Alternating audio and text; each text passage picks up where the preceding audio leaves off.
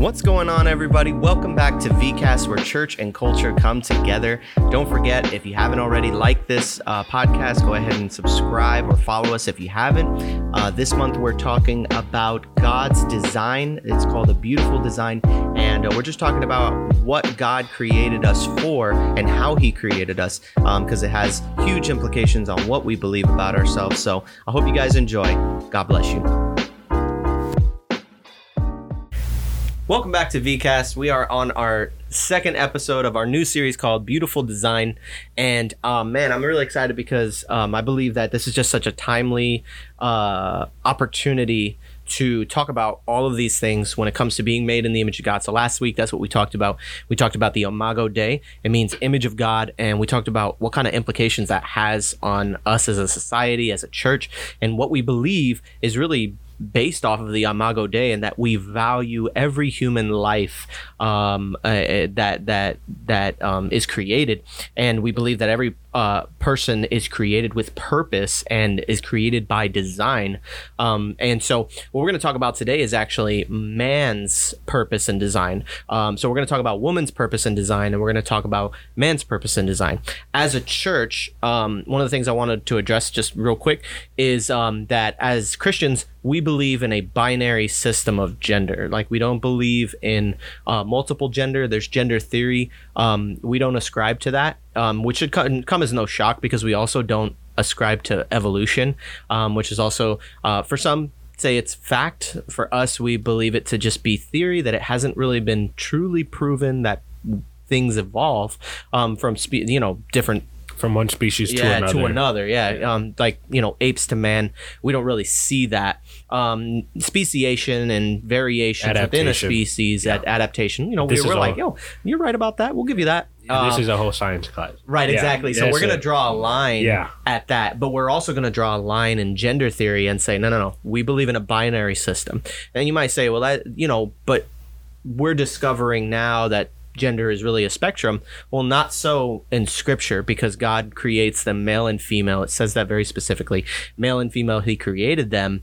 And even Jesus reiterates that in the New Testament. So when it has come to like this whole gender theory, it's really come down to that gender roles are social constructs, which we don't believe, because the Bible gives roles to these genders. Mm-hmm. And a man, biologically born a man, has this gender role, and this is his. Right. So a lot of people will say, well, it's just a social construct, gender roles. According to the Bible, it's not. It's not something that is just socially constructed. It's been constructed by God. Correct. Exactly. And so, for those who maybe are dealing with gender identity, and, we love you, we pray over you, and we pray that God will help you in your struggle to understand your identity, because that's really what that is. And for some people, they may say it's not really a struggle. You know what I mean? It's not a struggle at all. I was born in a man's body, but I'm really a woman. And we understand that is not something, we don't joke around about those things. We don't take these things lightly, because they affect people. However, we believe that is a struggle for identity and purpose. And I believe that God has grace over those things, and that God wants you to have the best life possible. And the way he's going to do that is by showing you, hey, I created you this way, and this is your purpose, rather than us having to go through the process of defining ourselves. So in the binary system, we have male and female, we have the man, and we have the woman. But as far as purpose and roles go, we know it's very different when it comes to, like, just because you have the male genitalia doesn't make you a man. Little boys have that, but that doesn't mean little boys are men. Mm-hmm. The idea is that a man is a man based off of very specific principles that are outlined by the Bible. What are those principles? Let's read and talk about that. So go ahead, bro. All right. Genesis 2:5 through 10 and 15, it says, when no bush of the field was yet in the land, and no small plant of the field had yet sprung, for the Lord God had not caused it to rain on the land, and there was no man to work the ground, and a mist was going up from the land, and was watering the whole face of the ground. Then the Lord God formed the man of dust from the ground, and breathed into his nostrils the breath of life, and the man became a living creature. And the Lord God planted a garden in Eden in the east, and there he put the man whom he had formed. And out of the ground the Lord God made to spring up every tree that is pleasant to the sight and good for food. The tree of life was in the midst of the garden, and the tree of the knowledge of good and evil. A river flowed out of Eden to water the garden, and there it divided and became 4 rivers. Verse 15. The Lord God took the man and put him in the Garden of Eden to work it and keep it. Good. So here's where we're going to see God's purpose for man.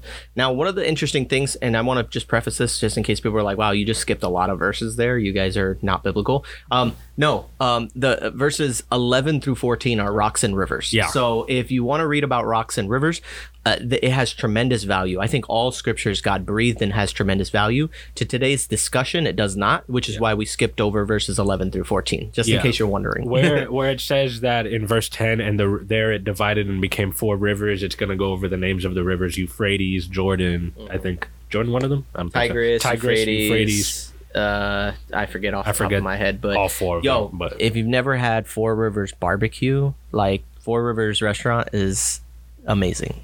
Slaps. Yeah, that's why they named it 4 Rivers. It's based off the Bible. It's a Christian organization. Chick-fil-A. Yeah. Oh, wow. Mm-hmm. I did not know that. Yeah, we got to go there. I'll show you. They have like Bible verses and stuff posted. Anyways, but that's not what we're talking about. We're not talking about advertise. We're not a sponsor, but for 4 Rivers, if you want to sponsor us, we're down with that. So anyways, yeah, let's talk about it then. Let's talk about man's purpose. What is the purpose of being a man? What does that look like? What you got for us? So when it comes to being a man, there's, again, like I said in the last one, how being image of God has a purpose. There's a purpose for everything that we're talking about, and being a man has its purpose. Not just being an image, not just being made in the image of God, but being a man in the image of God. Godly men help the world progress, right? That's what we do as men. We work the fields, like he was given the responsibility of working and keeping the field. It was his responsibility to sustain it, to keep it going. And it's the same thing that we as men today also do as well. Now it may look different. Like all of us at least are not garden keepers. Yeah. But there's a way that we all help the world progress. And one of the ways is that we grow into men, right? Because children can't help the world progress. Not saying that children don't have value, but 1 Corinthians 13, 10 through 12 talks about being a child, right? So when Paul says, but when the perfect comes, the partial will pass away. When I was a child, I spoke like a child, I thought like a child, I reasoned like a child. When I became a man, I gave up childish ways. For now we see in a mirror dimly, but then face to face. Now I know in part, that I shall know fully, even as I have been fully known. So Paul is saying that when I was a child, I acted like a child, and that's normal. Right. We're all children. We'll act like children. We'll think like children. We've all done it. Mm-hmm. But there's a certain point where that shouldn't be allowed anymore. Right. And I know that a lot of time when I was growing older, my parents got on my butt a lot more because they're like, Jacob, you can't be lazy anymore. Yeah. No, you got to be productive. You have to work. You have to start making money for yourself. You can't feed off of us anymore. You know what I mean? I can't pay for your car anymore. You have to start paying for your own car. Now, this isn't necessarily in the spiritual sense, but this is what growing a man starts to become. You leave behind these childish ways and you start to work and you start to do things for yourself. You need to start being productive. You need to learn what it's like to be a man. Yeah, men were created to work hard. I mean, it's what God says. He's like, I put you in the garden to tend to the garden. Yep. The biggest enemy of the purpose of men is laziness. And it's insane. If you want a book in the Bible that speaks about laziness, oh gosh, Proverbs. Yeah. Proverbs will rip into you about laziness. They rail on lazy men, bro. I mean, think about how many Bible verses you can think of that say things like, a man who doesn't work doesn't deserve to eat. Proverbs also says, to those that are lazy, poverty will creep up on you like a thief in the night. It's like, if you're not working, you don't deserve, everything will just be taken from you. You won't have anything if you're not working. There's another one that says, oh, lazy man. I think it calls him the sluggard. It's like, look to the ant. It never stops its toil. Night and day, it's always working. That's our purpose. Yes. We are meant to work. And when a man doesn't work, and sinks into, oh, I'm just gonna pursue my hobbies all day. That's a hobby is a hobby. Work is work. Men were designed to work, and that's our responsibility. And it's the purpose that God has for us. He's given us everything we need to be. He's given us muscle mass and all that other stuff so that we can physically go out and work. But the biggest enemy for men is definitely laziness. But men have a lot of value, man. And that's the thing that I hate about society today. Men's value has diminished severely. You have women who are single women and they have children. I don't need a man. I don't need a father or a husband. I don't need this. But men have tremendous value. There's a hashtag KAM, kill all men. There's literally a hashtag that says kill all men. Men are worthless in the eyes of society today. They're no good, lazy, horrible people. But in the reality, biblically speaking, men have tremendous value, but today it's been severely affected. And I'm not, what's the reason for that? So for me, I understand. Without being sexist. Yeah, but for me, I understand it because there are men who are childish, which is why Yes. women say, I don't need men like that. Boys who Right? shave. Boys who shave. Yeah. There are men who act childish, and that's why women don't want anything with men because the majority of men they run into are childish. So, and that's the thing. Like I said, can't diminish that. When Paul said it, when Yeah. I became a man, I gave up childish ways. Right. Childhood is meant to be partial. Right. You're not meant to bask in it forever. It's fun. You don't have any responsibilities. I get it. Childhood is amazing. You know what I Yeah, mean? You have nap time. You go to bed whenever you want. You just do whatever, and Yeah. there are no consequences. Mm-hmm. But you have to stop that at one point Right. and realize I have responsibilities now as a man. And a lot of men today aren't realizing that because other men aren't doing their duties to raise men. Jeez. So that's why you're seeing less and less men And in more the boys. world and Yeah. more boys because men aren't raising men. You have boys raising boys. Yeah, it's absolutely true. And it's, God has given men a unique design by giving them headship. One of the things that I think is a bad interpretation of that is to say that men are the leaders. In a sense, they are given a role of leadership, but at the same time, it's not a dominating leadership like It's we've not seen throughout condescending, society. it's It's not not- condescending. Yeah. It's sacrificial love, giving up everything so that my wife and children can be taken care of. My family is taken care of. I pour out my life, just as Paul said. Every day I'm poured out as a drink offering. He's saying I pour out my life for my family. Not Paul, but we are pouring out our lives for our families, pouring out our life for our church, and pouring out our lives for society. These are the three areas in which God has given us headship, but it doesn't mean that he's given us dominion. God never gave us dominion over our wives to treat them like slaves or to treat them like lesser humans. That's why the feminist movement was so important in establishing equal rights for women. Great. That was beautiful. I think the feministic movement today is getting to a really dangerous place because I think feminism is great, but when you get to a place where feminism becomes superior to men, which I see a lot of that today, that's where things can get, because now men have been devalued, and I think that that's been a big factor in that. There've even been like videos, and you don't even have to watch videos. You can go to like my mom is the same way. She hates feminism today. She Yeah. hates it, and a lot of women who were growing up in the time where women were not valued hate feminism today because it's no longer about being equal but about devaluing men. Yeah. Which is the biggest reason why most feminists today and even older women don't like what they're seeing today in the younger women. Right. But yeah. Yeah, so that's the idea. Ephesians chapter 5, it tells us, husbands, love your wives as Christ loved the church and gave himself up for her. What kind of love are men meant to give? Sacrificial love. I'm going to sacrifice everything. And so that my wife and my children have everything that they need. They bring provision for their family. I also believe too that, this is some people would say like men are the ones who are responsible for bringing home all the money.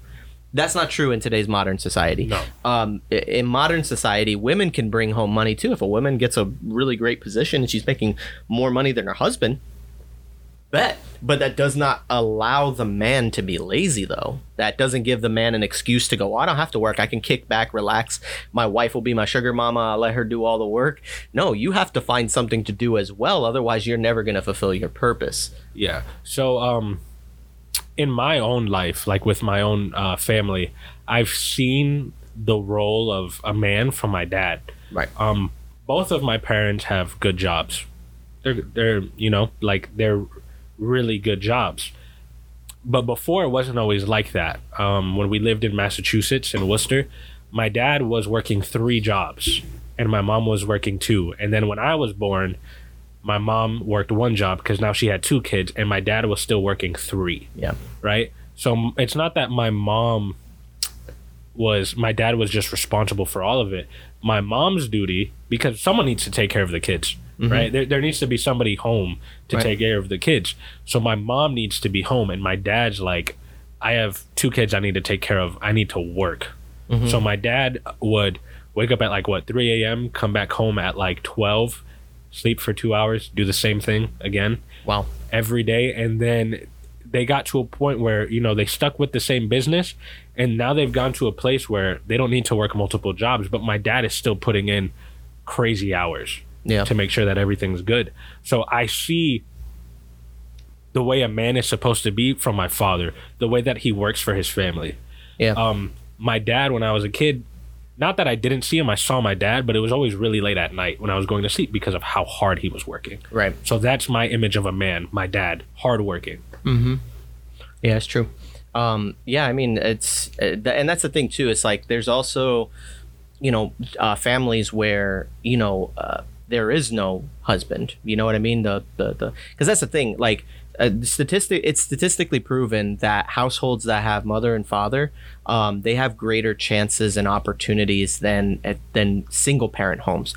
But it doesn't mean that God isn't with the single parent. So if you're listening to this podcast, you say, you know what, I don't have a husband. My husband was a terrible guy, and now I'm single and I feel like I'm doing better. Good for you. Great. Yeah, I think that's honestly the grace that God gave you to parent that home and kind of give you the responsibility of both parents, which is tough. And so we thank God for all of our single mothers out there, raising children without fathers. That's a very tough thing to do. There's a story of in the beginning in Genesis of a single mother, Hagar. Yeah. When she gets kicked out, and God was with her still. So it's not that God left her, but God said, I'm going to take care of you and I will bless you. Yeah. Because she had gotten kicked out of the camp. Yeah. Obviously there's more that goes into play within that story, but we see that Hagar was still blessed even though she was kicked out. She was taken care of. She was taken care of by God. Yeah. God gave her special grace in the middle of all of that. And I think that goes for all single parents. There's a special grace given to them. I truly believe that because I've seen some amazing young men of God who grew up without fathers, but yet look at where they're at today. I've got one in the building right now. He was like, yo, I'm ready to chime in. Let's go. But yeah, it's true. I mean, I don't know if John, you wanted to speak to any of that, but yeah. Sorry, I'm over here really far.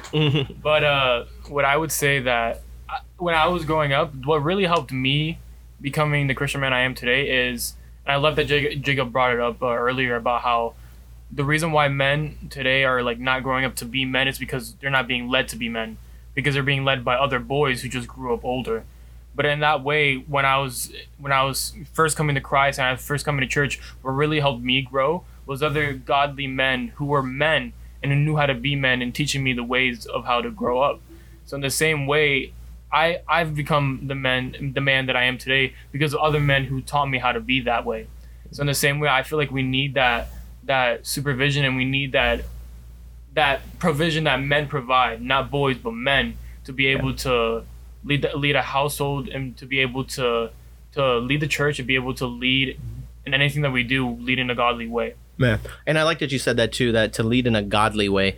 Men are the priests of the home. Like the spiritual temperature of your home is dictated by the husband. And too many times husbands literally bank off their wives doing everything, and it's so sad. That's your responsibility. it doesn't matter. Like, I think that men complain too much about wanting everything to be equal. Like, I want to make sure my wife does this and that. No, take it up. Like, suck it up. Get the responsibility. You're a man. Your job is to help raise your children. You know how many men, how many fathers I've seen and met that they leave raising children to women, and they're completely absent even though they're there. You know how many people I've met that have grown up with mother and father in the house but don't know anything about their dad because he was never around. Mm-hmm. He was always watching TV, drinking beer, Like, I've met so many people like that, and it's sad because men have such an important role in raising their children. Mm-hmm. You're in charge of the spiritual direction of your home. So when it comes to like the raising aspect, I can see it again in my life. I learned how to change a tire from my dad, right? Anything that goes wrong with my car and I learn about my car comes from my father. When I learned how to shave, I was taught by my brother, right? There were other men in my life who taught me how to do these things that men do when they grow up. And my mom played a part, obviously, in raising me, but when it came to like the tough stuff, learning how to be a little bit handy and to take care of either my car or my computer, all that stuff, was my dad. Mm-hmm. My dad was there to teach me how to do these things, and my dad is still there to teach me how to do these things.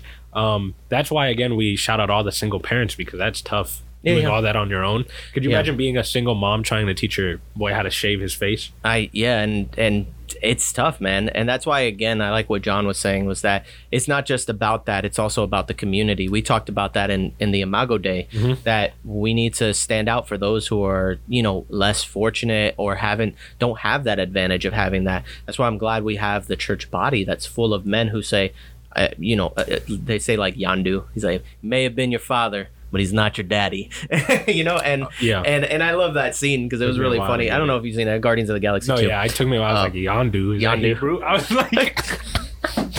That's the Hebrew for father. I was like, Genesis. I was like, where does it say Yondu in the Bible? No, it's from Guardians of the Galaxy 2. Yondu. He said that. He's like, he may be your father, but he's not your daddy. And it's true. Like, even though you have a father, there are spiritual dads. There are men who come in. And listen, maybe you're here and your kids are out of the equation. Like, your kids are grown up. They have their own families. They've moved out. And you're just in church and you don't have, all your kids are adults now. And you're saying, man, what can I provide anymore? Or maybe you're saying, I didn't even do a great job raising my kids, and they're already out of the house and their lives are what they are, and he's like, I maybe I didn't do such a good job. Well, you still have an opportunity to be a dad to somebody.